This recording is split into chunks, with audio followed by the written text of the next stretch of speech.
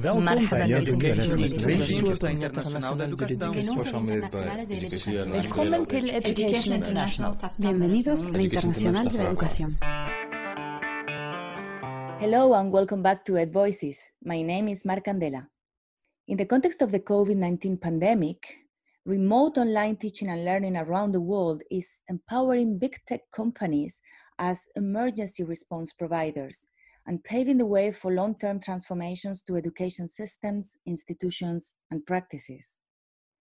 Our guest today can provide some much-needed insights into these developments and their long-term impact on education. Ben Williamson, welcome to Ed Voices. Thanks, Mark. You've done a lot of research looking at the intersections of digital technologies, science, and data with education policy and governance.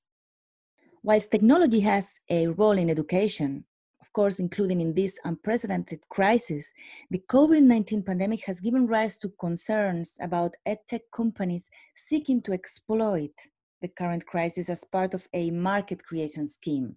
What opportunities or what threats do you see as education is increasingly moved online? Certainly what we've seen over the last month or so is a really remarkable accelerated response by a whole range of sectors to the closure of schools and universities. And I think we do need to acknowledge from the outset that the provision of online learning platforms and resources and guidance for teachers has in many ways been absolutely essential and invaluable.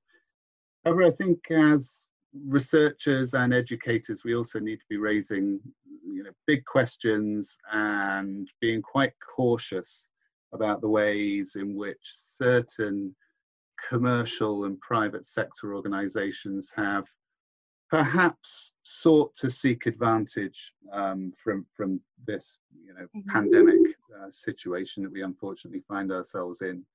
Very early on in the beginning of March, just as schools in Europe were beginning to be closed down, we already saw certain organizations making market projections that certain organizations could come out of the crisis as winners in terms of stock market share.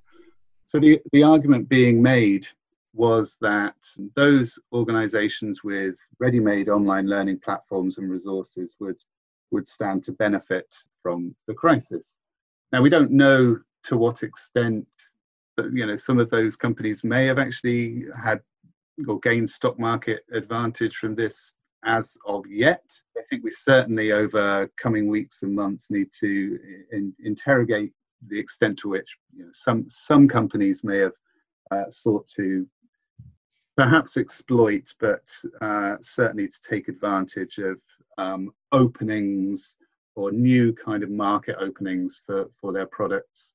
What are some of the main tech companies what are some of these tech companies that have reinforced their position or that have emerged as influential actors in education? So I think we've seen a variety of different sorts of organizations emerging in relation to the crisis with the online learning offers and so on.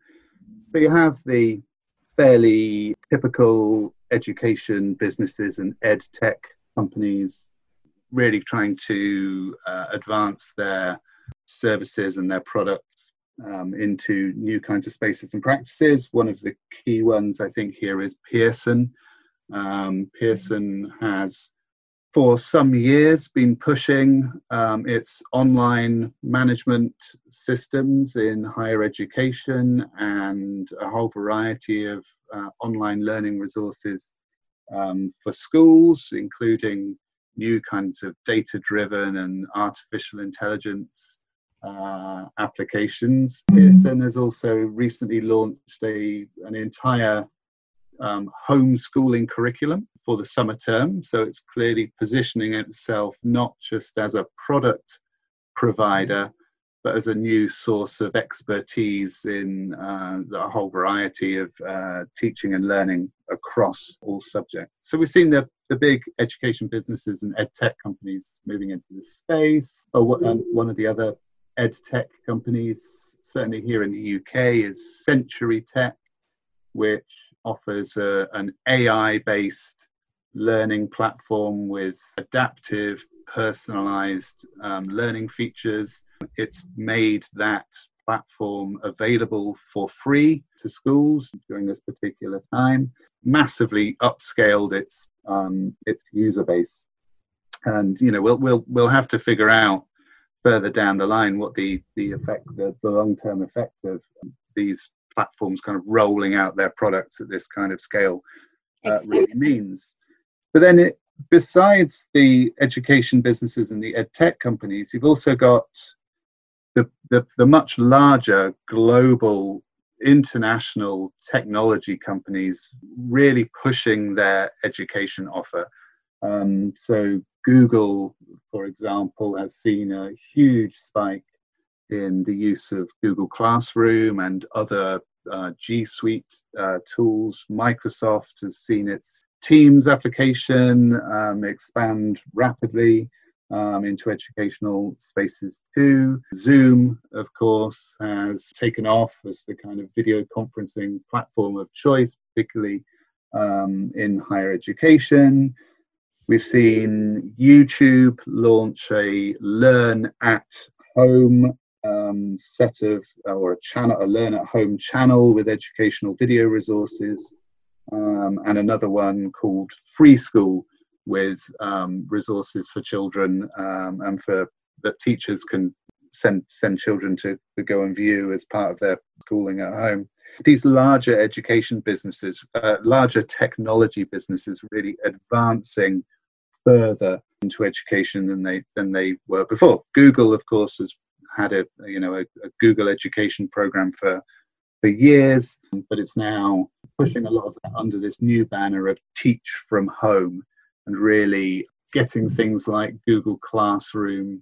Google has really kind of accustomed or habituated a huge number of teachers to the Google Classroom and the G Suite set of resources in ways that simply hadn't been able to do before. Exactly. So this is changing the whole education landscape. So what's the risk of these edtech giants which have been rushed into place because of the crisis to develop new long-term policy agendas to end up being part of education systems?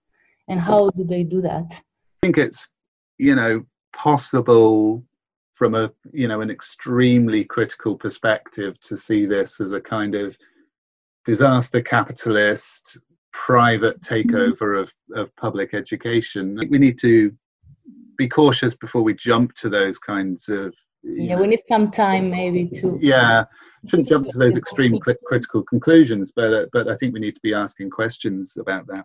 My sense is that what we're seeing is a kind of an attempt by many organizations to, as it were, sort of create a new technical infrastructure, kind of the underlying systems on which public education may depend in years to come.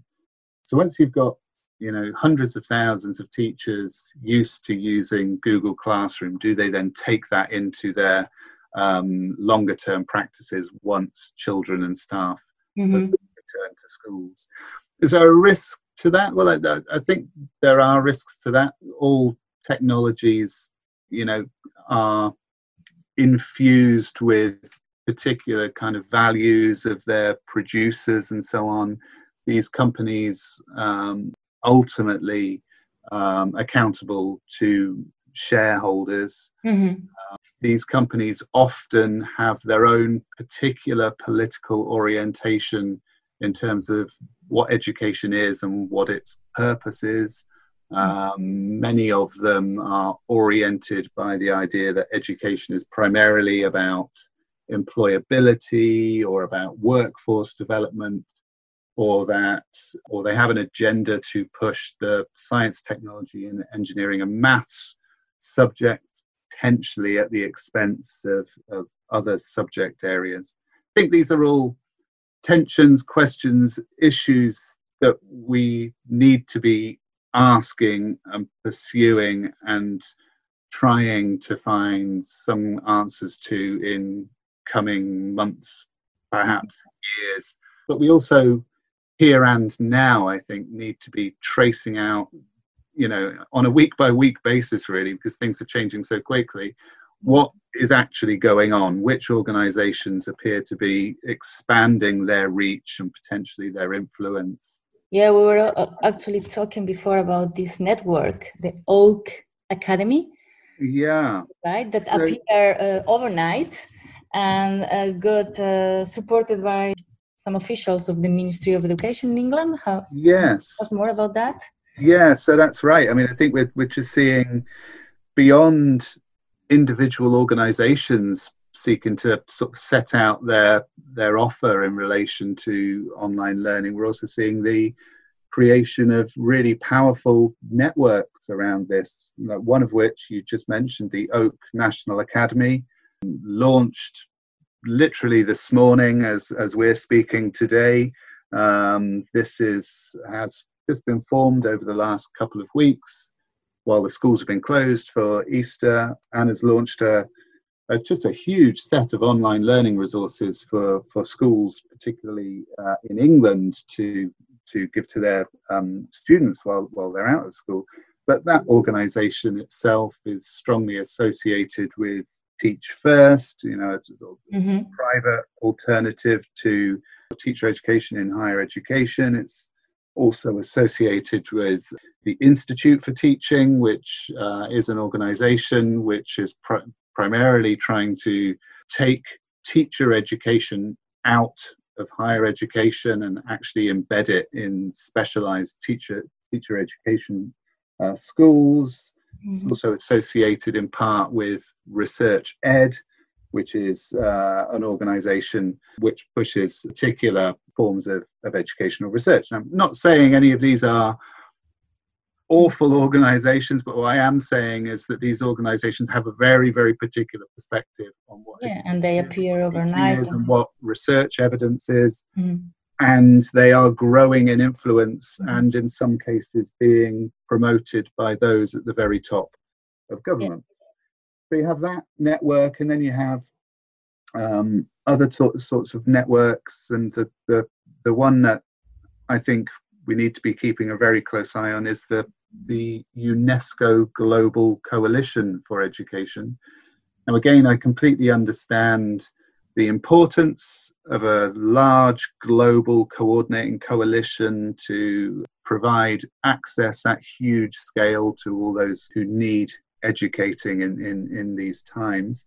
But I think we also need to acknowledge that many of the organizations that are involved in this coalition may have particular kinds of interests or agendas or that they might benefit from being part of that. So the UNESCO Global Education Coalition, it includes Google and Microsoft and Zoom as key technical partners. So it enables Google, Microsoft and Zoom to expand the reach of their technologies under the banner of UNESCO, as a globally recognized and very well acknowledged organization.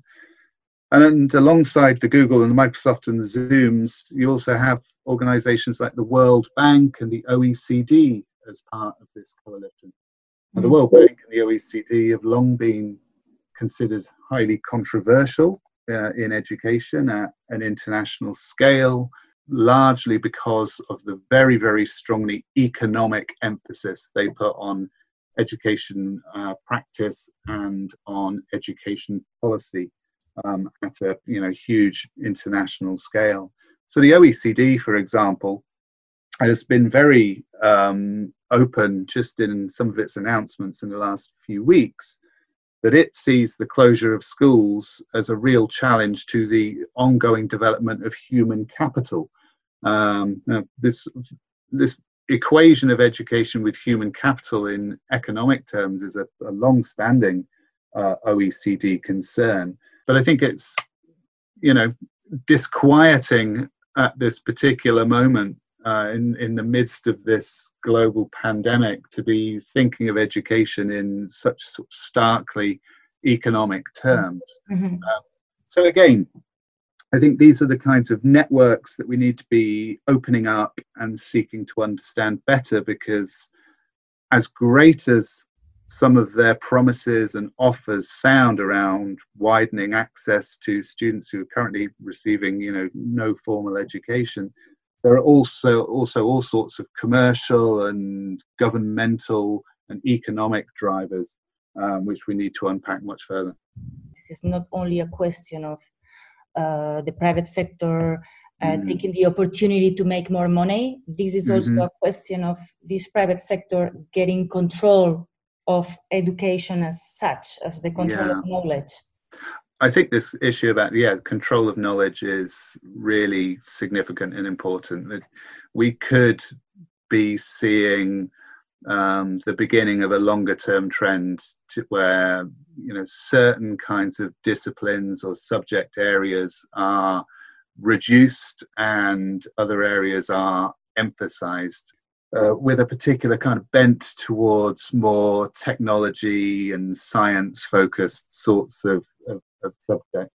And in the sociology of education, researchers have asked for the last half a century, who controls the curriculum, and there used to be an awful lot of concern about overt state control of the curriculum and the wrestling of control away from teachers, and the drafting of national level curricula that reinforced and reproduced the particular interests of really powerful groups in society, or that helped to reinforce the kind of desires of government and so on. There's a wrestling away from both teachers and in some respects the state of control over the curriculum by transnational private authorities with their own particular reasons for wanting to be involved in education. Definitely. Also, the move to online has brought to the fore serious concerns regarding access and equity, because we're talking about technology and distance and digital learning all the time, but simply put, many children around the world, and including in many in developed countries, they don't have access to the technology assumed in such provision. How can this be addressed? Can digital learning really provide quality and equitable education to all?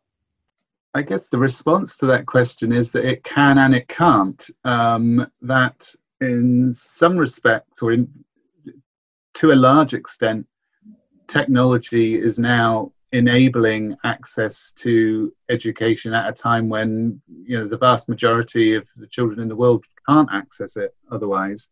So in that respect, it seems to be an educational enabler, and that's to be admired that people have so quickly been able to adapt to that. But at the same time, it's absolutely clear, I think, that there are all sorts of issues with many young people and families who simply don't have access to the right kind of hardware, even at home, to access some of the resources that are being suggested to them. So I know in the UK, the UK is an extremely wealthy country, but it's also an extremely unequal one. And I believe the Department for Education has announced now that it's going to start sending out laptops to households for those children who are most disadvantaged or don't have access. So it's clearly not the switch to online learning is clearly not a straightforward one. But I think it also, this question of access and equity also begs some other questions, not just about whether you've got the hardware and the software and stuff at home, but it's about whether you have the right kind of digital literacy to be able to access resources and to be able to take care of oneself online. And the screen time that your children spend in front of the computer, right? Well, yeah. So we are now encouraging children to, indulge in unlimited screen time, despite the fact that there have been endless, and quite tedious debates about screen time. But certainly now, it seems that everything is to be done by screens. And there are also questions about the ability of parents to really be able to support their children in this. I mean, the idea that the vast majority of young people, even those as young as, you know, the infant years, are actually able to access digital resources and learn from them without the expertise of the teacher to support them is really dubious, I think. And parents firstly have a very different kind of relationship with their children, I think, than teachers. But parents also don't necessarily have educational expertise that's required to support their children. And a huge number of parents also are having to juggle this with the responsibilities of not just childcare, but their own working responsibilities too. And, you know, that's reflected in my own home. Yeah, that resonates with me as well. Yeah. You know, we are having to find points in the day where we can get, you know, meaningful bits of work done, whilst also conscious that we have children that we need to look after, who are not just needing our advice and help in terms of education, but are also living in times that are really quite frightening for them. I don't think we can have the same kinds of expectations about what's possible to achieve in education through online or in any medium or format, simply because these are scary times for us all. Totally. And there's also some concerns about students' data privacy. So this massive and fast move to online learning also raises some questions about this. Could you tell us a little bit more about this issue? I know that you've been researching on that. What is at stake in terms of privacy in the current context?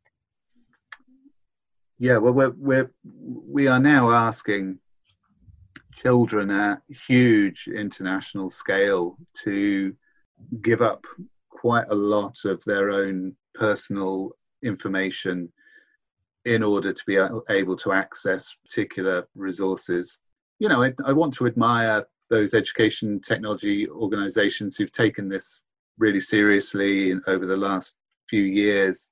I think we've seen a lot of advances in terms of data protection, but there are clearly still issues, and clearly the one that has come to the fore in the last few weeks is the issue over Zoom, which is, you know, now in widespread educational use.